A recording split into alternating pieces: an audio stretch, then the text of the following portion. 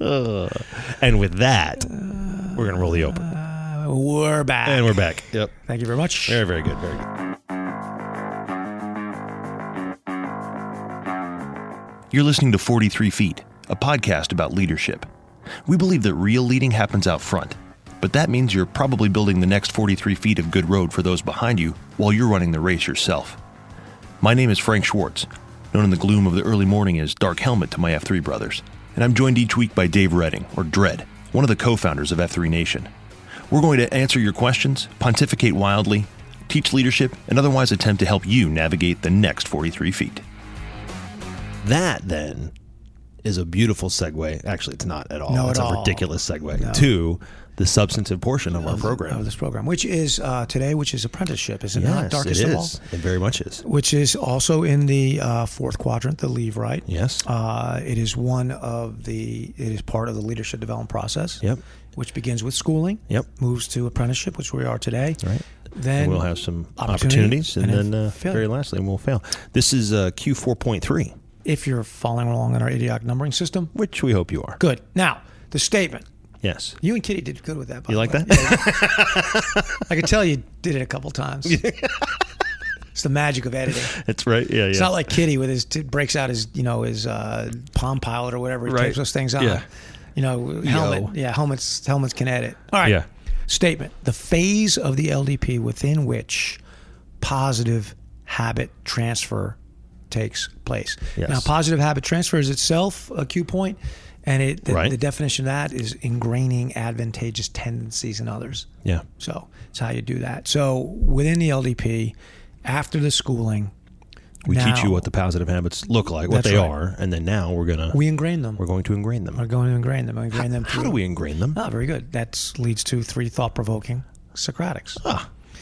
First one: is there a pattern of learning that best serves the apprentice? I have an answer.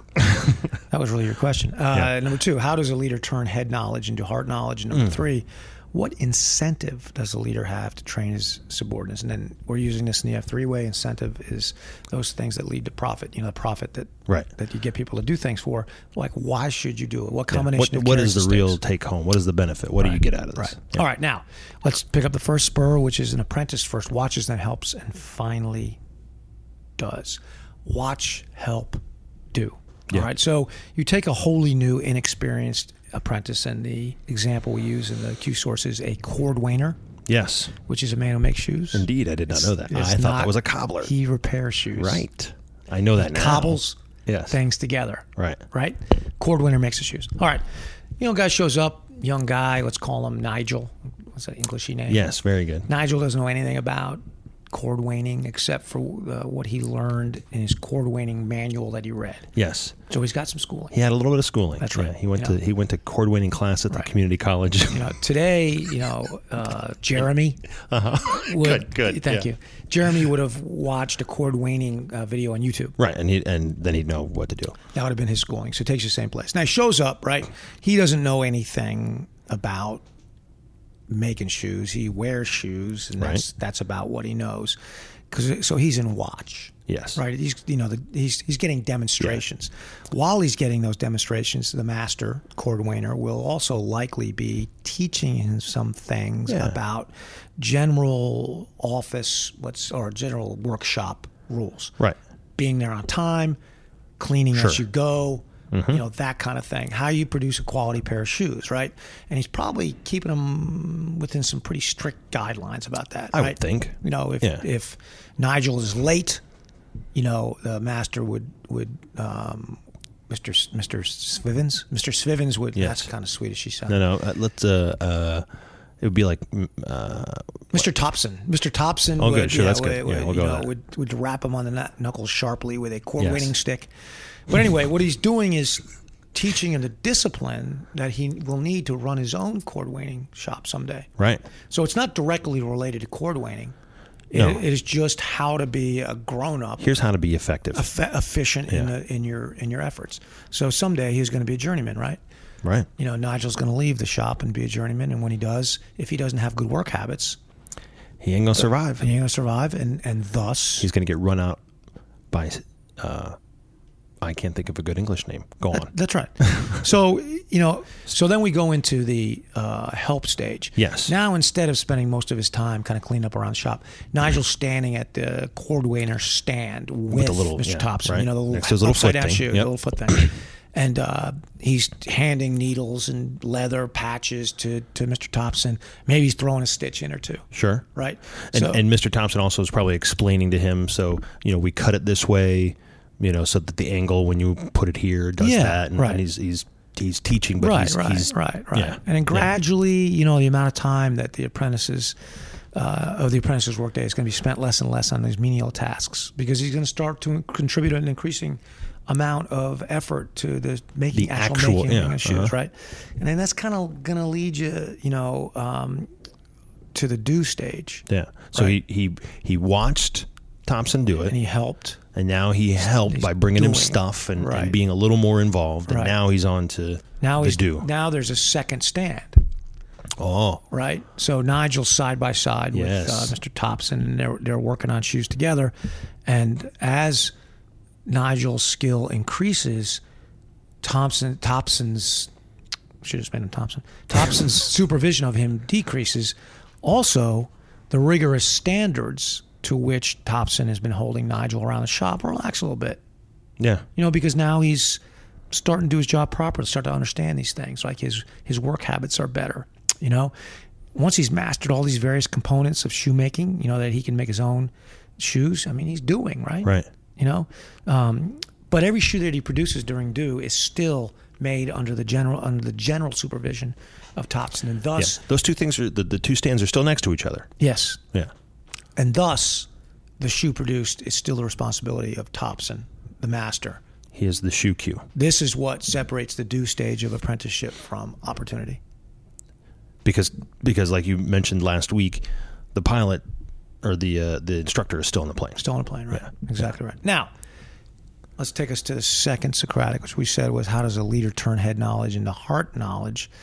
And that's brings about this spur. Apprenticeship, darkest one, makes intuitive by training that which is counterintuitive by nature. Intuitive by training that which is counterintuitive by nature. At this point, I probably got to depart from the cord waning, metaphor, because I don't even know what's intuitive there, right? And go to some of our oft-used things like, pass, praise, and take blame. Sure. Those are not intuitive. Right. Right. You get taught that intuition by doing under the apprentice, under his watch, right? Yeah. That's how you get better at that. That's, no man, we want to think so, and Gu would tell you so, but no man is born living third. But no. No man. No. He lives for number one. Yes. You got some babies, had some babies. Indeed. Were they living third? No. And they're like, feed me and wipe my bottom. That's right. All day. Now think about it. Yeah. You walk into your job space and tell your boss, feed me and wipe my bottom. Let's see how that goes. Now, even if you are a millennium, it ain't going to work. No, it ain't going to work. It ain't going to work, right? And if you haven't had positive habits transferred to you, you're going to fail, because you have to be taught that no man is born. You have to learn how to do it, right? This process, this apprenticeship, it's almost, with respect to a leader, it's almost like childbirth. It's almost like you're being reborn to learn how to live third, right? Oh, yeah. And when you do that as an apprentice. I'll tell you, there is something that's born. I mean, like there's like a part of your brain or something that opens up. Yeah, right. That's right. Different. Yeah. That makes the master, gives him a special role, because he's like he's midwife to the process, right? Mm-hmm. And he's the one who determines when it's done. Right. So that's a pretty cool and important role for the master. Let's take us to the third Socratic. Indeed. What incentive does a leader have to train his subordinates? Speaking of counterintuitive. Yeah, why should he do it? Here's a reason why he shouldn't. He'd work himself out of a job. Right. Which you shouldn't. I mean, in fact, you know this and I'm sure it happens as an attorney for sure. In fact, I think we've talked about it. We have talked about it. Where, I ain't going to tell that kid everything I know, because then he's going to come for my job. Of course he is. Right. That's kind of a given. Yeah. And that's why, if you take the average person, why would he do it? So in terms of leadership, if you're a leader in your office or a leader in your house, why turn your subordinate or your son into a version of you? Why make yourself dispensable? Obsolete. And that's actually the spur. A virtuous leader makes himself dispensable. What do you think the answer to that question is? Well, I know what I feel the answer to that question is, and plus I may or may not have read the book, so it's a little... But part of the reason you do that is because, A, it's good leadership, and B, because you ain't going to be there forever, man. Yeah, that's right. That's just the way it is. You're not going to be there, and you're not going to, even when you are there, you're not going to be who you are today. And in a way, and I don't remember how deeply we go into this, but in a way, you are kind of doing a disservice to these people that you're supposed to be teaching and mentoring and loving and all that kind of stuff. Right. If you don't tell them literally everything that you know, you're cheating them. Right. You're cheating them. So I learned this in Opportunity, the lesson about indispensability and the purpose of doing it. But it's in the Q source here in this part, so I'll tell it. So when I was a brand new platoon leader, my platoon got evaluated. The way they would evaluate you is they would give you like a practice mission. You'd run it for a few hours or whatever, overnight. Kind of like, actually, it's very much like doing a go ruck. Okay. Except you're chain of command. You're the platoon leader. You're the platoon leader the whole night, right? And they would give you a mission that was within your platoon's mission profile, whatever it is. I was scout platoon leader, so we had to do a bunch of scout platoon stuff. So, I got ready for that, and I thought I had my guys trained to do their jobs, and I did. I knew my job. I knew their jobs. We got the mission. We started doing it. We did okay for a while, and I thought we were doing great, and I was like starting to feel good about myself. And the evaluator suddenly looked at me and said, "Boom, you're dead, Lieutenant Redding," and looked at my platoon sergeant and said, "You're a platoon leader." And they froze. Oh, yeah. And the rest of the mission was a failure, not because any single one of those guys couldn't do their job. They all could and did it well. Yeah. But they couldn't do my job. They couldn't do your job, yeah. And the reason they couldn't do my job is I hadn't taught them to do my job. Yeah. Which is one part lack of foresight on my part. I mean, how would you know that? But also because I didn't want to share the power. I mean, that's fair. Yeah. I mean, I was a kid. 22, 23. Yeah. I'm the boss. Yeah, I'm in charge now. Your job is to support the boss. Yeah, it makes me uncomfortable to have you be in charge of something. Because that lessens me. Never occurred to me. Yeah. To do that. Now, 6 months later, we got notice that we were doing another evaluation, and this time I spent a little bit of time making sure these guys knew their jobs, but I spent the majority of the time making sure they knew my job and each other's jobs and all that. And again, we went out and did the first couple of tasks and a couple of missions. Different guy this time. Right. Boom, you're dead. You're dead. And the next guy in line, my platoon sergeant, stepped up and picked up the pace like nothing was missing. As though you had never been there. And I was like, actually, they're doing it a little too well. Boom, you're dead. Boom, you're dead. No, bring me back to life. Not from that standpoint. Yeah. I became insecure. Oh. Just for a moment. Yeah. Like they don't need me. Wait, but I'm important. They don't need me, and so I was a little worried about that. At the end of it, you have this evaluation, we're all in this tent, in the field, and my boss is there, my boss's boss, these guys are going to grade me, whatever, my evaluations, they're explaining what the result was. And, I kind of thought, the fact that they had done better without me. You're like, I was wondering if and one of the evaluators got up and it's exactly what he said. Yeah. That they seemed to function better without me, and everybody just cracked up in the room. I was a little panicky about that. Right. I was like, that doesn't sound right. But then the guy said about me that I had trained my men to fight without me and continue to fight without me. I'd made myself indispensable, and there's no higher form of leadership. Yeah. So that's right. That was the moment when I understood that the idea is you work yourself out of a job.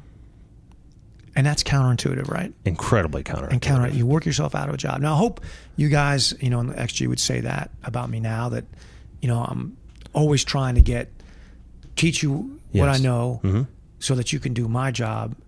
And I hope that when you are doing my job, I will stand there and help you until I can't help you anymore, and then watch you until my days are done, because at some point, the process reverses. Yeah. As you fade to black. And as you're fading to black, you can watch what you built operate. And you can say, that's why I did it. Yeah. Right? Mm-hmm. I mean, that's one way to look at it. Because frankly, not every day is going to be a beautiful day, man. It's true. Right? There's a lot of stuff that happens. Night comes, right? Mm-hmm. The land's dark. Sometimes the moon's the only thing you're going to see. That one happens, Frank. I'm not going to be afraid. Not at all. As long as you stand by me. I'm in. You know what you got? What's that? Face for radio. Good thing it's a podcast. It is! When the night has come and the land is dark and the moon is the only light we'll see. No, I won't be afraid. Oh, I won't be afraid. Just as long as you stand by me. Thanks for listening to 43 Feet, a leadership podcast. If you have questions about leadership, F3, or anything else, write us at questions@43feetpodcast.com. Until next time, we'll be here in the unknown, the uncomfortable, the difficult, the 43 feet out front. It's the sky that we look upon should tumble and fall, or the mountain should crumble to the sea.